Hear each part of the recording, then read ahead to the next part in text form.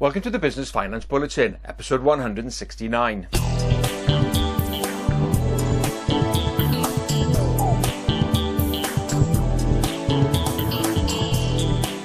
Welcome again to the latest Business Finance Bulletin with me, Rob Warlow from Business Loan Services, the commercial finance expert. In this bulletin, use of asset finance facilities continues to grow. NatWest and RBS streamline commercial development property finance applications, and the latest statistics from the equity crowdfunding sector.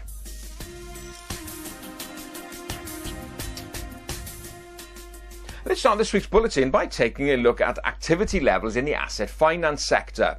Now, asset finance, as you know, is a popular way of purchasing assets, whether that be plant and equipment, commercial vehicles, office equipment and business equipment generally. It's a great alternative to traditional bank finance. Well, figures have just come out from the Finance and Leasing Association as regards the activity levels being transacted by its members. And in March 2017, they reported an increase in transaction volumes of 5% when compared to March 2016. Looking quarter on quarter, in the first quarter of 2017, volume transactions are up by 9% compared to quarter 4 2016. Now you compare that to traditional bank finance, where on average it's growing about 1 to 1.5% per year for small businesses. A big difference. Why is asset finance so popular? But it's very quick and easy. Traditionally, you don't have to do business plans and financial forecasts, very much depending on the asset you want to buy and very quickly demonstrating your ability to pay. If we look at the types of assets being financed, perhaps not surprisingly, the bulk of it, 18%, is coming into purchasing plant and equipment, and 12% of it for commercial vehicles. So if you've got an idea to purchase some assets and you want to know whether you could asset finance it and you're not sure, very simple, just pick up the phone or drop us an email, info@businessloanservices.co.uk, and we'll happily chat you through the options.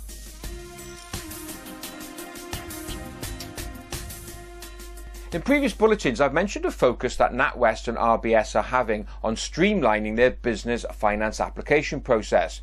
They've already launched one online platform for limited companies and limited liability partnerships looking to apply for loans up to £150,000.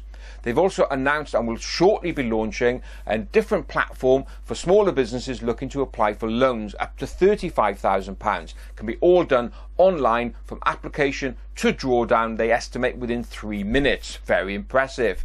Well, they're now focusing their sights on the commercial property development sector. So these are businesses who are building and constructing office blocks in industrial units and also residential units. What they're saying now is they've looked at the whole process, and for those businesses looking to apply for facilities up to £2 million, after a 45-minute phone call with a manager, they will have an answer. Also, they put together a panel of valuers who have undertaken to turn around a valuation and an appraisal report within 10 working days.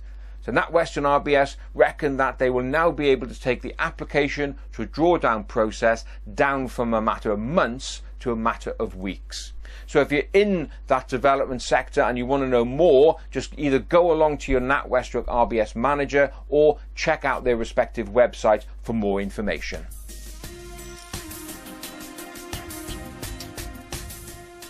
One way of financing your growth plans, if you don't wish to go down the traditional bank route, if you're a limited company, is of course to sell shares in your business to external investors. One avenue to do this is to make use of the new crowdfunding platforms that have come up over the last few years.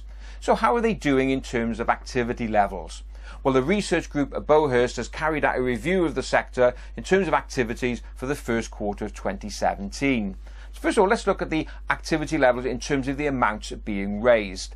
Well, from the research, Bowhurst have said number one in terms of amounts being raised is Crowdcube, and they've raised £23 million for its customers. Cedars, they've raised 9.3 million, Syndicate Room, 8.5 million, Venture Founders, 7.3 million, and Albright at £50,000. Now, what about actual deal numbers? What does activity levels look then? Well, there's been a swap at the top. There at number one is Cedars, who've done 35 deals. Crowdcube have done 29 transactions. Syndicate Room 13. Venture Founders 5, and Albright have done 1 transaction in this first quarter. So you can see varying levels of activities. So if you want to know whether equity crowdfunding is a route for you, just go along to those respective platforms and have a look to see how they work. But of course, the big decision you've got to make is, do you want to give up share capital and control? And there is a whole bigger story.